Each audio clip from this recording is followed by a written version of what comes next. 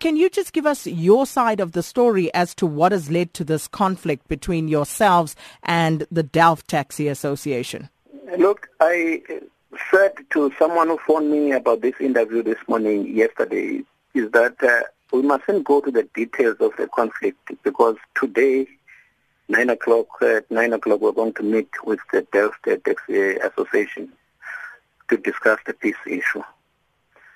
So it's not wise to talk about the history of what happened, who's got permit, who's got not permit. At the moment, we need to go to the meeting. If we agreed on that meeting to peace, then we can talk to the EU and tell you what we have agreed on. So at this point, you're not willing to divulge anything? As you said, we don't check boundaries when we apply for permit. Once you be a member of the association, and then that member is applied to the board for a permit, the board granted a permit. That is what we're doing. I mean, CATA has got more than 5 associations that are operating from Delft. All those associations, they've got permits to operate. Remember, the Delft area was developed after 94, where people were moved from the areas of Nyanga, Langa, Khayelitsha.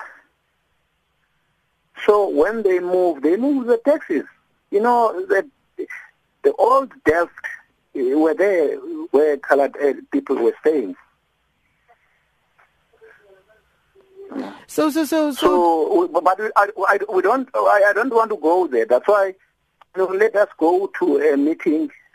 Maybe phone us after 1 o'clock. Then we'll hear the story. I mean, what we agreed on in that meeting. Well, we'll wait for what you agreed upon.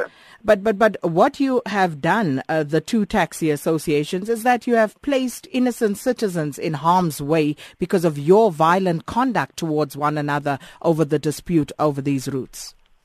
We never caused the violence in Delft because we are operating with our operating licenses. We were chased away by the people who do not have the licenses. Sorry for that. Was most of our passengers were hurt about that. But we didn't cause a trouble. We've been operating in that area more than 20 years without a fight. You didn't cause the trouble. Did you retaliate? Did you respond to it? No. People came to our rank where we have the right to operate and attack us in that rank. And you did nothing. You just turned the other cheek. What do you mean we did nothing? I'm asking.